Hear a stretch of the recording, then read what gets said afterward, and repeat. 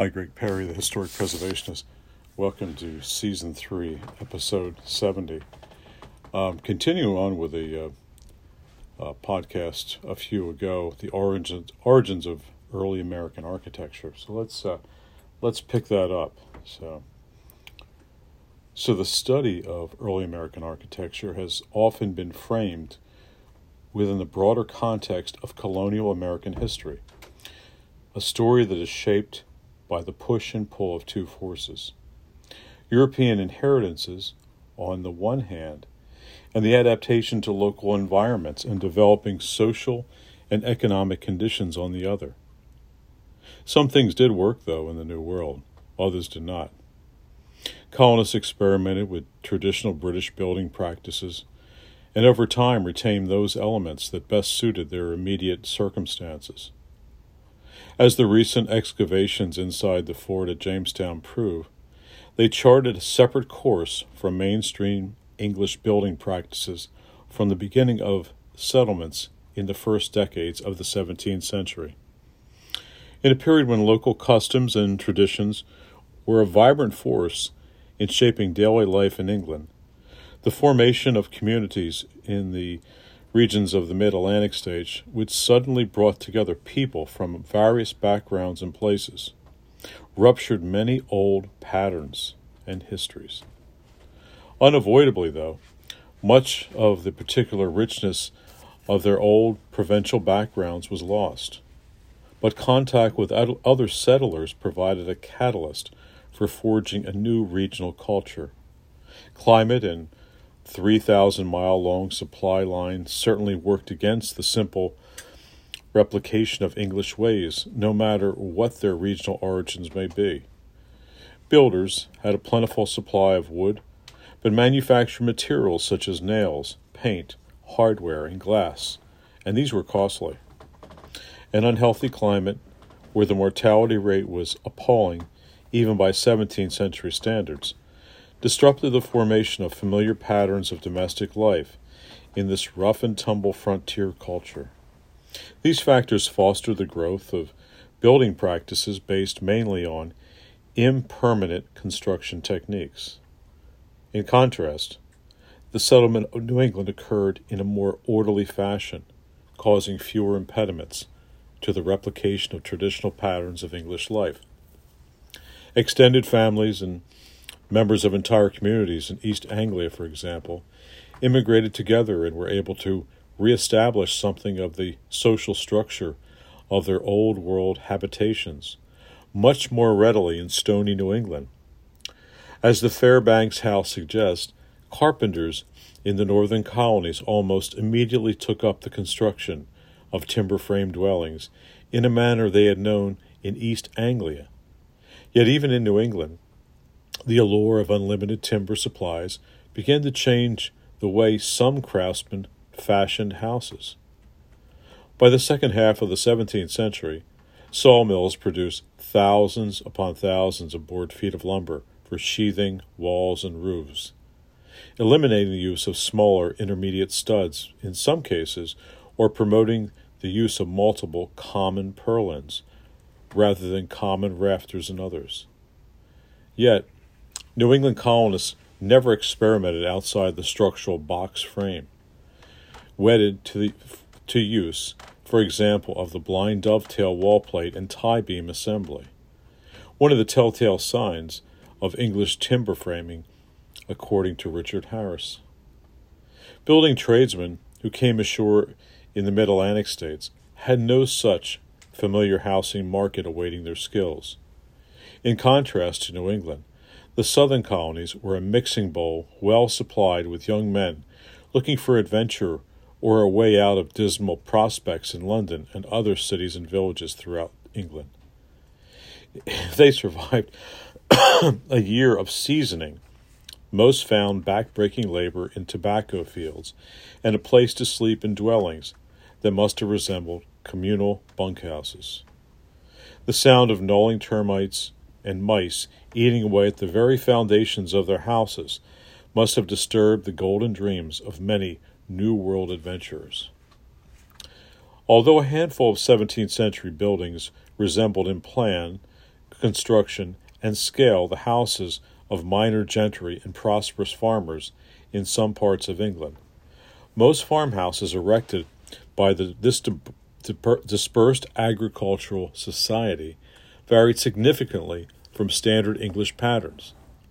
So by the middle of the century, immigrants to the southern colonies acknowledged houses, the difference between well-framed and ill-framed. English houses with stout posts, beams, and braces, fastened with mortise and tenon and dovetail joints, and a cheaper and far more prevalent form of riven clapboard carpentry. The lower part of this hewn and riven frame was composed of posts and studs that sat 2 or 3 feet in the ground. The ghosts of these framing members are what archaeologists stumble upon at almost every 17th century site they excavate. A covering of 4 or 5 foot long, riven clapboard boards provided structural rigidity for the wall and roof frames. This relatively light and simplified structural system eliminated much of the labor-intensive and complicated joinery of traditional English framing. Colonists rarely considered these buildings, which they referred to tellingly as Virginia houses, as anything more than inferior but necessary structures.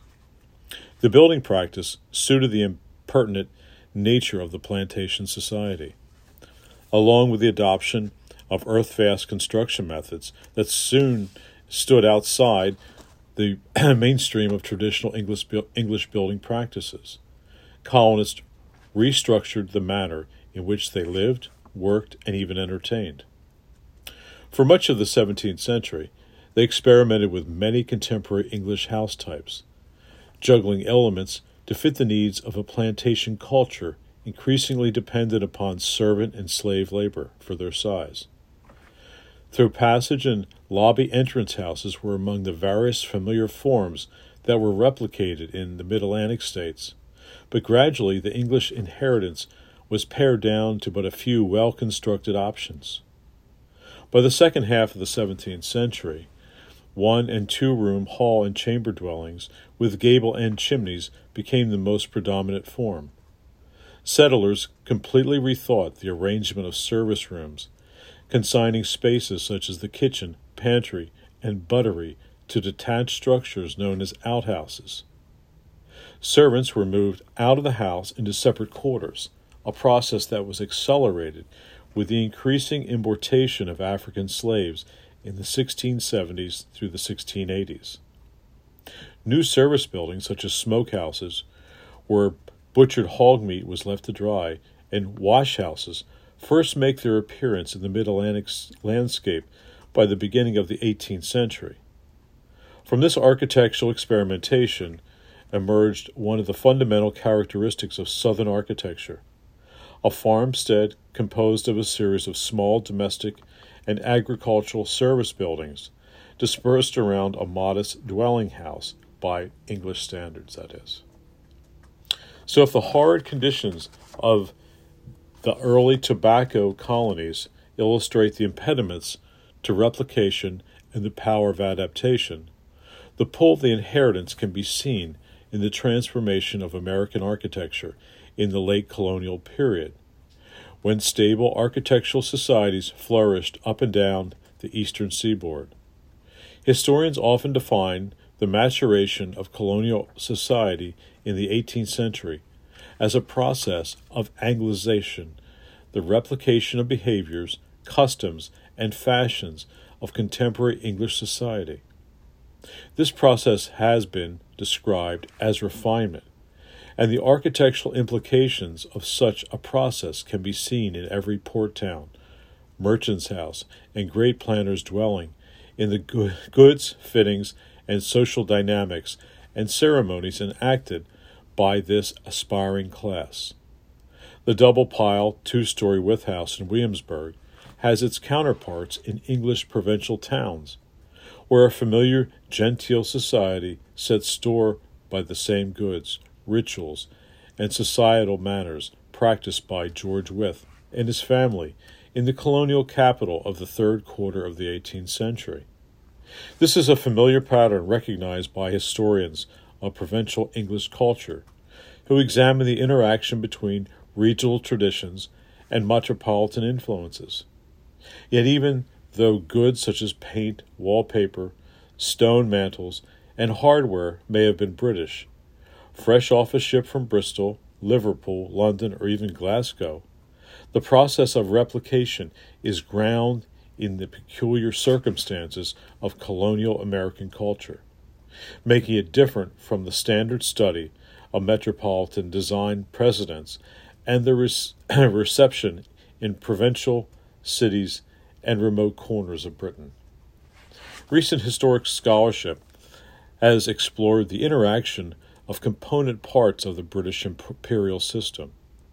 As Bernard Bailyn and Philip Morgan have suggested, instead of a single coherent outward thrust by the English, the process should be seen as vastly more complicated, much more double-ended, with the colonies playing as dynamic role as the metropolitan. Although the movement of ideas in the 17th and 18th centuries proceeded in an east to west direction, the transatlantic connection was imperfect. Distance certainly weakened the communication of ideas, and few, if any, English or continental ideas existed in their complete or orthodox form in colonial North America.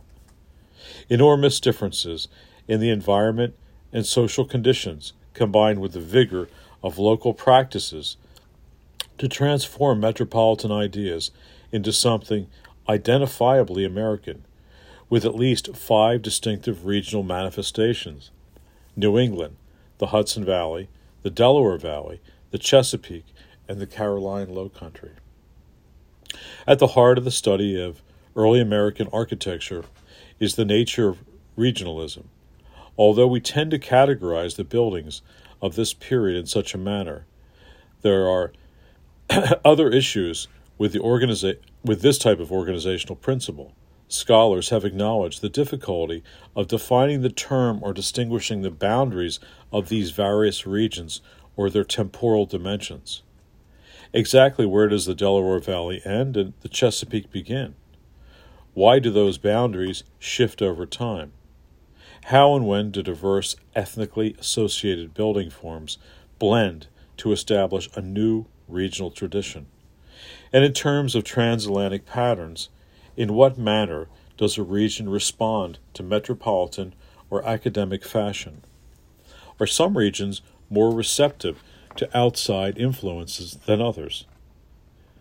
To classify architecture along regional lines requires comparisons and accentuates contrast over continualities. How do we set our standards of comparison, and against what do we measure them? The national, the metropolitan, or the academic idea? What makes the finished treatment of the Anglican church built in Lincolnshire in the 1730s differ from that in the church erected in Lancaster County, Virginia, at the same time? The answers to such questions often depend on the precision of the focus of the nature of the categorization. All buildings erected in the late 17th and 18th centuries in these very different areas shared many similar features, though, but they are recognizably different as an ensemble.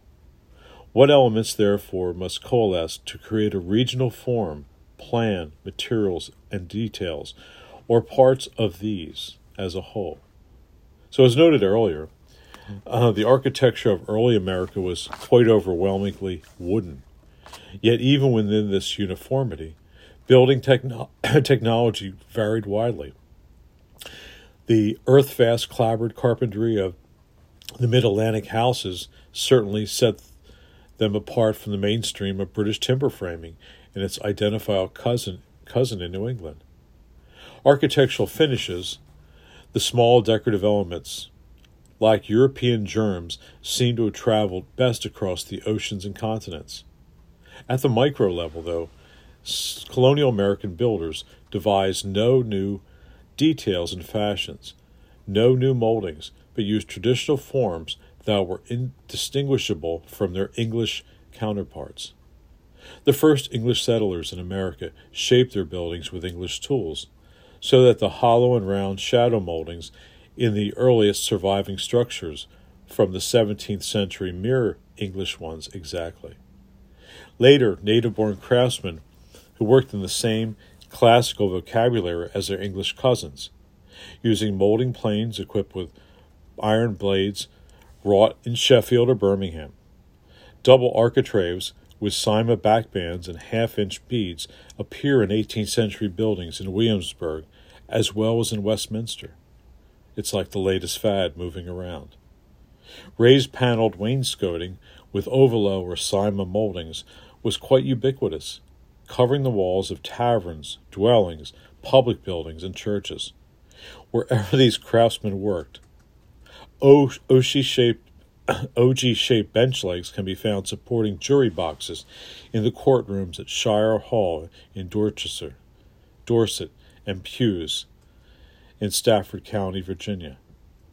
Fluted balusters decorate the stairs of Merchant Miles Breton's house in Charleston, South Carolina, and the pulpit stairs at Christ Church, Lancaster County, Virginia.